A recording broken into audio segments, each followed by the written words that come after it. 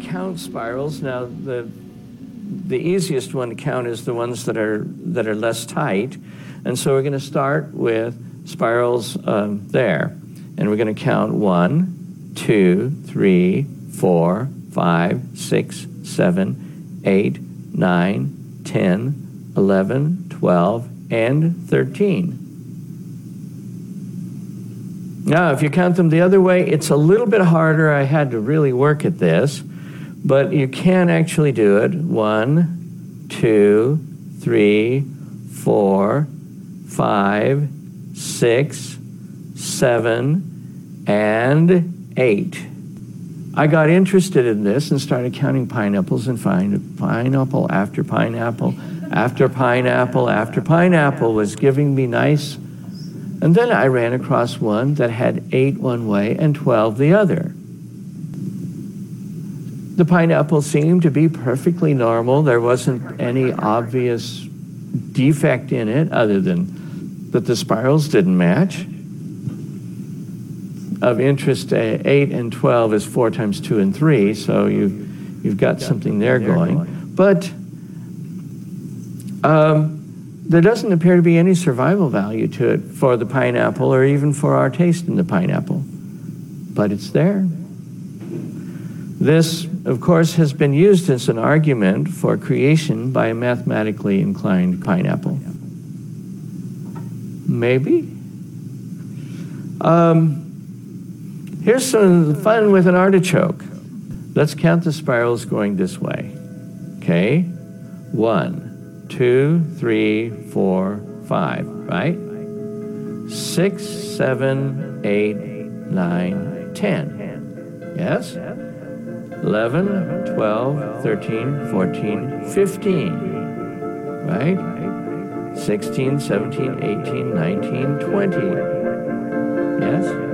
21, 22, 23, 24, 25, 26, 27, 28, 29, 30, 31, 32, 33, 34. Anybody guess?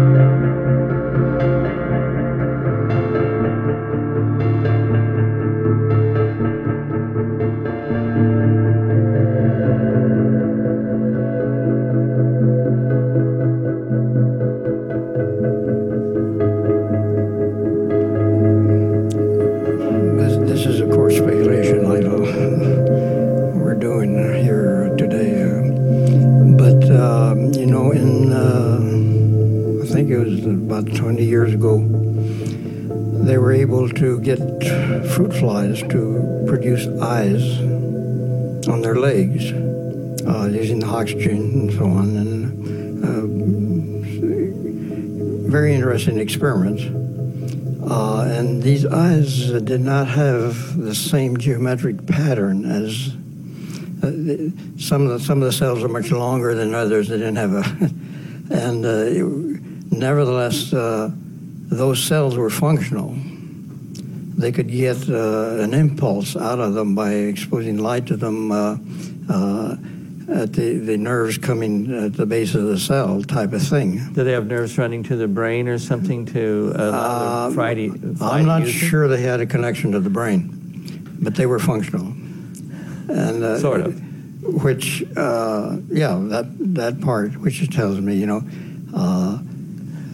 it challenges a little bit survival of the fittest for the Fibonacci series, because at least parts of eyes work without that pattern.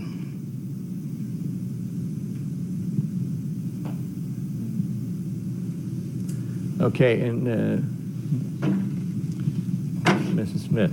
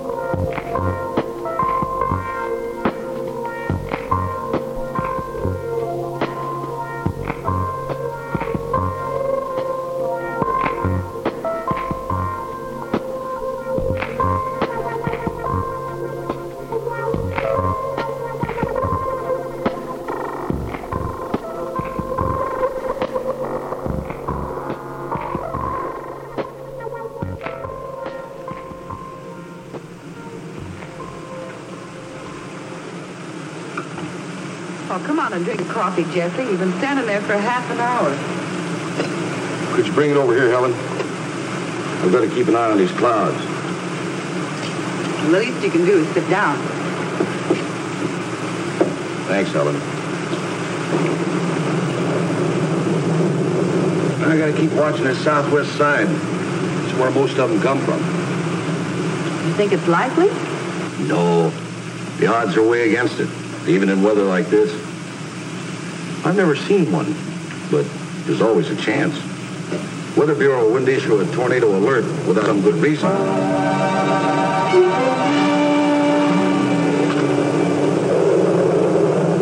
The tornado's parent is a thundercloud, and the vortex suddenly descends to rotate wildly along the Earth in an upward spiraling motion. The funnel consists of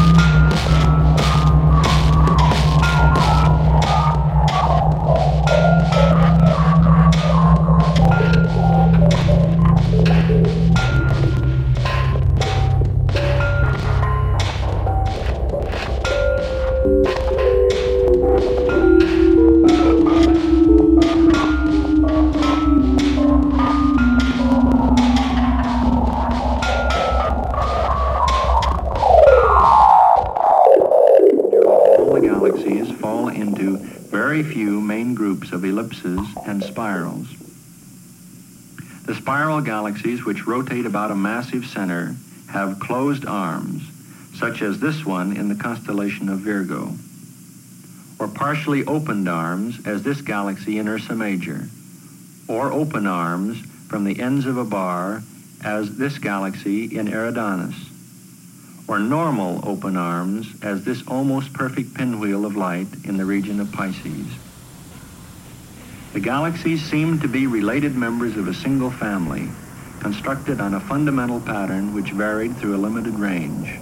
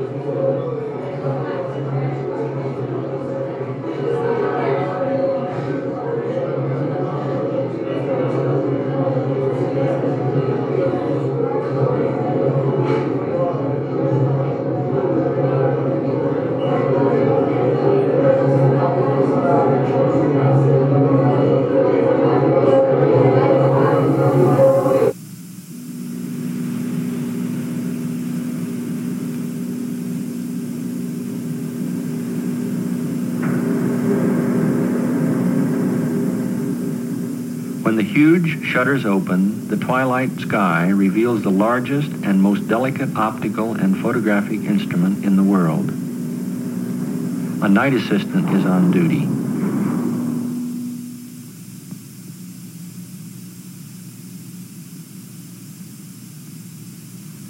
From his control panel, the night assistant controls the movement of the million-pound instrument. It rotates east to west on a large horseshoe bearing, supported on a film of oil only 3/1000ths of an inch thick. There is so little friction that a 1/12 horsepower motor can drive it easily. This motor and a clock mechanism compensate for the Earth's rotation by constantly and automatically moving the telescope west as the Earth spins eastward during the night.